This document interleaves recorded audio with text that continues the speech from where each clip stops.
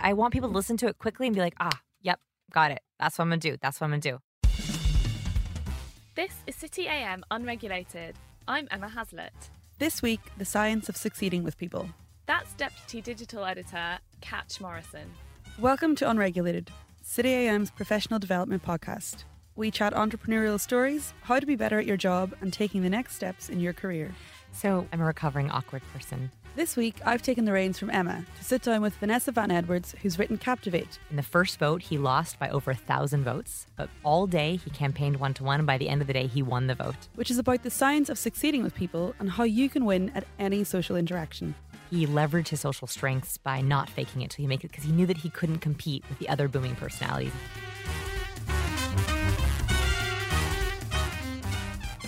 All right, so you're here to talk about your book, Captivate. Yes. First of all, what would you say is the key message of Captivate? So when I was growing up, I'm a recovering awkward person. I like to joke. Still in recovery. And I was always taught about people in one way. I was told to get along with people, you have to be super friendly, super extroverted, and super bubbly. And for non-extroverts, and I'm an ambivert, where I kind of flip between the two, That is really overwhelming advice. And so my one idea in this book is that there are different brands of charisma, that you don't have to be the bubbly extrovert, although that's great too.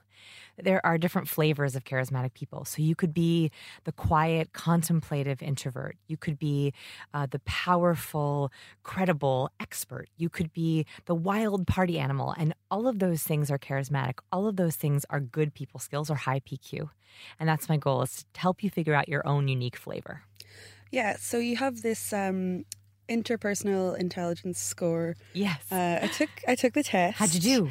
I got a score of 70. Okay. So maybe you could explain what that means. Sure. When we talk about interpersonal intelligence, I think that there's a lot, it's the opposite of IQ in a certain sense. We talk a lot about IQ growing up. It's, in the States, it was GPA or grade point average or SAT scores. I'm sure you have equivalents here. A lot IQ based. And PQ, or interpersonal intelligence, is measuring your soft skills or social skills. So this is your ability to decode. So this is, how do you interpret emotions from others? How do you read body language? So in the book, you'll notice that some of the pictures are reading microexpressions. Yeah. That would be testing your ability to decode. And then you have encoding. This is your ability to send social signals. And so this is, how do you come across? How do you control how you come across? How do you master your presence? What's your first impression? So the questions were a mix of both decoding and encoding. Do you remember which questions were harder for you, or which questions you got more right or more wrong? So according to the test, one of my weakest areas is around solving the people puzzle. How can you help me out with that? Yeah. So the way, when I was thinking about how to organize the book, I wanted to break it down into exactly how we build relationships. So the first 4 chapters are the first 5 minutes. Then we do the first 5 hours and the first 5 days. Because I believe that most interactions, if you make it to that first impression, those first 5 minutes, you're good. And it seems like you rocked those ones. The second part, which is first 5 hours, that's the section that you're talking about, is how do you take a casual acquaintance, someone you just met, a casual friend or colleague, and then go out for drinks, go out for dinner, have those first few hours of interaction. So that is where the people puzzle comes into play. And this is about moving beyond just common interests and actually decoding personality. So there are 3 different levels of interaction. The first level, those first few minutes, you're just trying to see, who are you? What are your demographics? What are our common interests? What are the threads of similarity? In the second area, you're trying to solve someone's personality, and everyone has 5 different personality traits. And the last one is trying to figure out values. So that middle one is leveling up in that way. A lot of the emphasis of the book, it's not even just the first 5 minutes that count, it's the first 2 seconds. Yes. No pressure. So what can we do about that? Okay, yes. So whenever I share this news, and yes, it is true that our first impressions happen, if we're lucky, 2 seconds. Most of the time, it's actually even less than that. But I actually think this is good news, because here we are going into an interview or negotiation or a pitch or a date, and we're worrying so much about how to answer the perfect question or what to say. But actually, all you need to worry about is that one first second. That's it. That's good news, right? It's so much easier. So in that first second, what we're trying to figure out with someone is a couple things. We're trying to decide, are we friend or foe? So are you safe, right? Like, are you someone who's going to be safe? That one happens in less than a second. It's usually just making sure that someone has visible hands. They're not withholding anything, not any kind of weapon, or they're going to reach out and punch us. We're just looking for hand gestures. And then also we're trying to decide if someone's going to be our ally. So that's the more deeper part of the argument is this person going to be on my side? So the best thing you can do in that first second is literally physically reach out to someone. If you can't physically do it, you're on the phone or you're digitally interacting. Mm-hmm. You want to try to show I am on your side. You can do this with questions verbally. You can do this with a handshake or a cheek kiss non-verbally. You can also do this by leaning in, giving affirmative nods, smiling. Those are all nonverbal signals before you even start talking of I want to be on your side. I want to be your ally. Looking back on a previous episode that we've done on the Today Unregulated podcast, the title was Fake It Till You Make It. So you do have a message about authenticity in the book, but I think it's quite different. Yes. Can you give us a bit? Yeah, it's a good question. So I don't love the phrase fake it till you make it. And the reason for this is because I think that most people who have struggled with people like me, we've been told, just be friendly or just be yourself, just be nice and you'll make friends. And those things did not work for us. They don't work for most people. What I would rather you do is figure out how you are already aligned, what your innate personality traits are, what your innate social strengths are. And I believe everyone has their own social strengths. Figure out what those are first and then either dial them up or dial them down. For example, let's say that one of your social strengths is getting people to open up. You find that you're often the therapist of your friends. Mm-hmm. All of a sudden, people will just kind of tell you the deepest thing about them. That is a social strength, right? That is a specific kind of interaction. It would not work if I said, fake it till you make it. Go to a wild party, be the MC, and try to please everyone at once. If your social strength is actually more one-to-one. Mm-hmm. So I would rather you avoid the situations where you have to feel like you're faking it and try to only say yes to situations where you're setting yourself up for success. So it's a little bit of a different idea than the fake it till you make it, which is adopt it and it will come. Mm-hmm. It's more like figure out what you are so you don't have to adopt anything. That's something you cover in one of the anecdotes that you have in the book. Mm-hmm. I wonder if you could just talk us through that. It's a story about a young man called Harry. Yes. So a young man called Harry. It's not Harry Potter, but he did wear glasses. And growing up, he was a boy who was not liked in school. And he was made fun of mercilessly because he grew up in the early part of the century, turn of the century, 1900s, where glasses were not worn. And he had these very thick glasses. He was considered very bookish, very nerdy. He finally learned how to interact with people, which was very one-to-one. He was not good at public speaking. He was not good at big groups. And in fact, he ended up running for president of the United States. And this little Harry is actually Harry S. Truman. And most people don't know the story of Harry S. Truman, which is why I share it in chapter 1, which is Harry Truman worked in government and was not your typical presidential candidate. Not an extrovert, not a good public speaker, which is a challenge if you want to be president of the United States, right? So what he did is he went to the convention, the Democratic Convention, I believe it was 1944. While all the candidates were on stage giving speeches from stage, he knew he would not be able to do that well. So the convention center was not air-conditioned. It was 1944. However, there was one room, Salon H, behind the convention center that was air-conditioned. It was cool.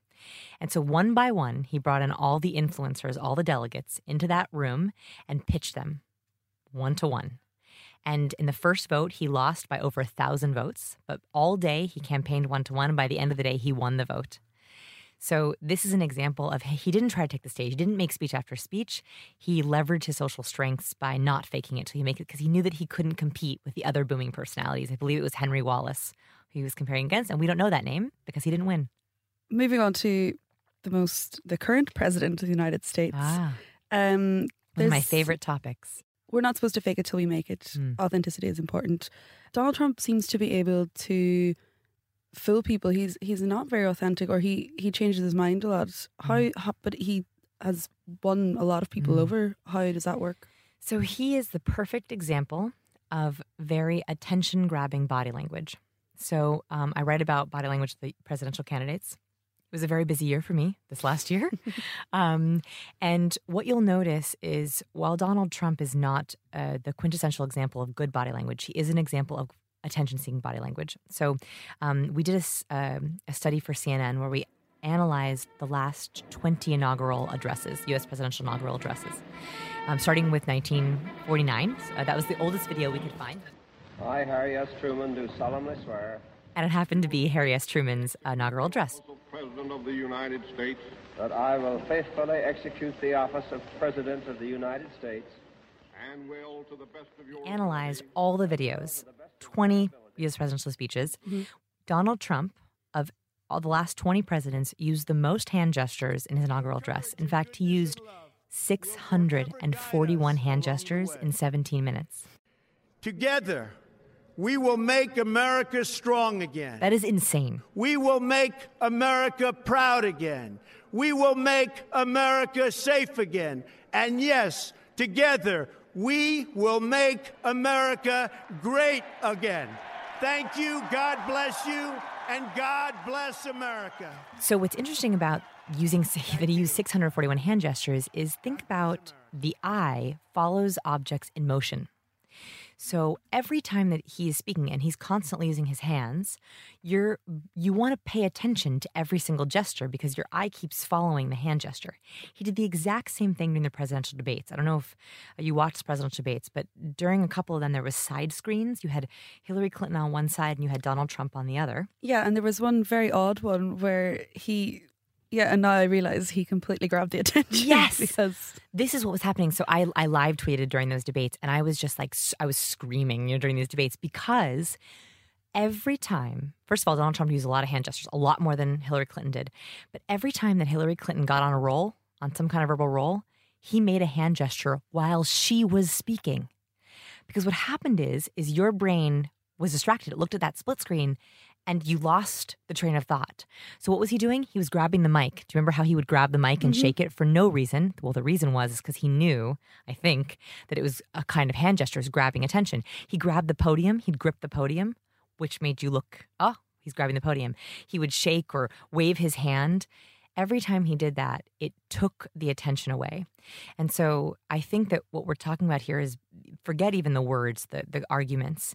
He is very, very good at commanding attention with his nonverbal. Whether he knows that or it's natural, he's had many years on television. He's watched himself on screen a lot. I think that really benefited him in getting votes.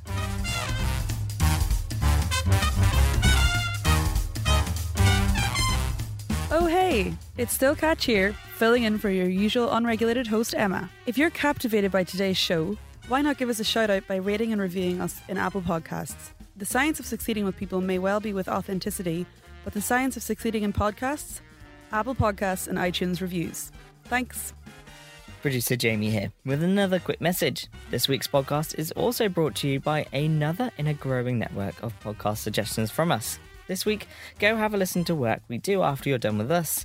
Host Victoria Stoyanova interviews people redefining the meaning and purpose of work, whether they're entrepreneurs, scientists, designers, chefs, curators, architects, and even educators. They design their life and work in fascinating ways. One story I personally loved was about the nomad chef who's designed a spoon that makes you enjoy food as if you were eating it with your fingers. Like Joey from Friends with his peanut butter fingers.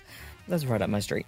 Find out about the Good Spoon with chef turned experienced designer Charles Michel in the Work We Do podcast.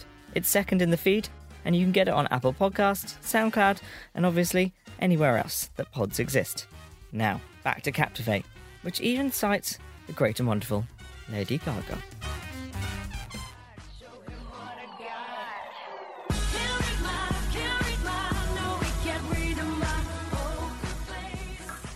Okay, Stephanie Gaga hybrid person, why are you unhappy? Why is it that you want to quit music a couple years ago?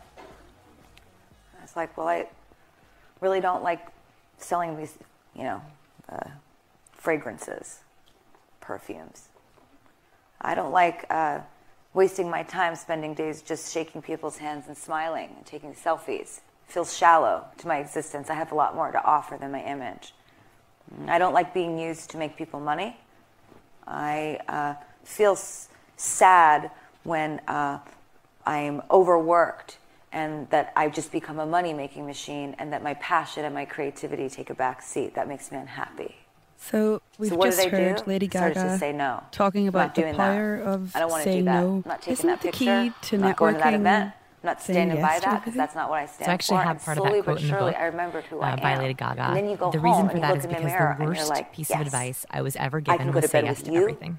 every night. Especially as an Because that entrepreneur, person, especially as I someone know who's that starting in person. their career. If That you're person has starting a career, balls. that's That what you're person told. has Say yes to everything. integrity. You never That know person has an what opportunity is opinion. going to come That person knocking. doesn't say But yes. my thing That is, person doesn't well, get a what if text it's from not the somebody opportunity and that you want say, to let in the door? "Oh my God, they wrote this So and they when sent you this say emoji. no Should I write this to back? the What do you wrong think? Is that okay people, to say? you have more energy Are they going and to like me time if to I say say yes that? to Should I the say right something people. different? This is the So this you is don't the want to age that we waste live in. people We're skills not on actually toxic or communicating with ambivalent each other. We are relationships. unconsciously And that's the hard part here. Is if communicating you're at a networking lies event and you're that trying to I force check in with yourself to get myself along with someone throughout the day, and they're not and your I say, person, do I really want to do this? you're not going to actually add And them if to the your answer is network. no, I you're don't not do probably it. going to sell them And on you shouldn't anything. either. You don't want to be at their company because they're not your tribe. They're not your people.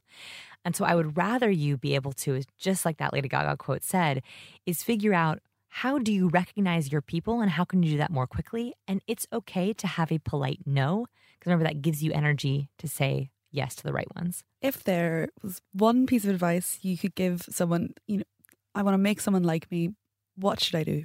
Give them an opportunity to impress you. So a lot of the times when we think about impressing others, we think about how can we be the funniest person in the room, the smartest person in the room, how can we tell a really witty story? Those are all fine. But actually what makes you more memorable is giving someone else an opportunity to be impressive. So give them questions, tee them up to answer something that they haven't been able to answer before. Ask them questions they haven't usually been asked before. Celebrate with them. If they're sharing a celebration or excitement, the more that you do that, the more likely it is that they also will give you an opportunity to be impressive and you become more memorable because you've helped them have a moment of celebration. Great. Well, thank you very much. Oh, thanks so much for having me. Short and sweet. Stay with us for one final tip from Captivate. But right now, it's credits time. With thanks to Vanessa Van Edwards, her book Captivate is out now. Also to Emma Haslett for letting me take over the reins, plus podcast producer Jamie Wareham. This has been City AM's Unregulated Podcast. Subscribe in all the places podcasts live. Give us a rating on Apple Podcasts, aka iTunes, if you enjoyed the show. I would love it if I got more reviews in the week Emma was away. Challenge accepted, I hear you scream? Good. You can, of course, email advertising@audioboom.com with guest suggestions or to find out how to get us talking about your brand to our ABC One millennial audience too. Here's my favourite tip from Captivate. The best place to stand at a networking event? Near the bar. Social science is awesome. City AM Unregulated is an Audio Boom production.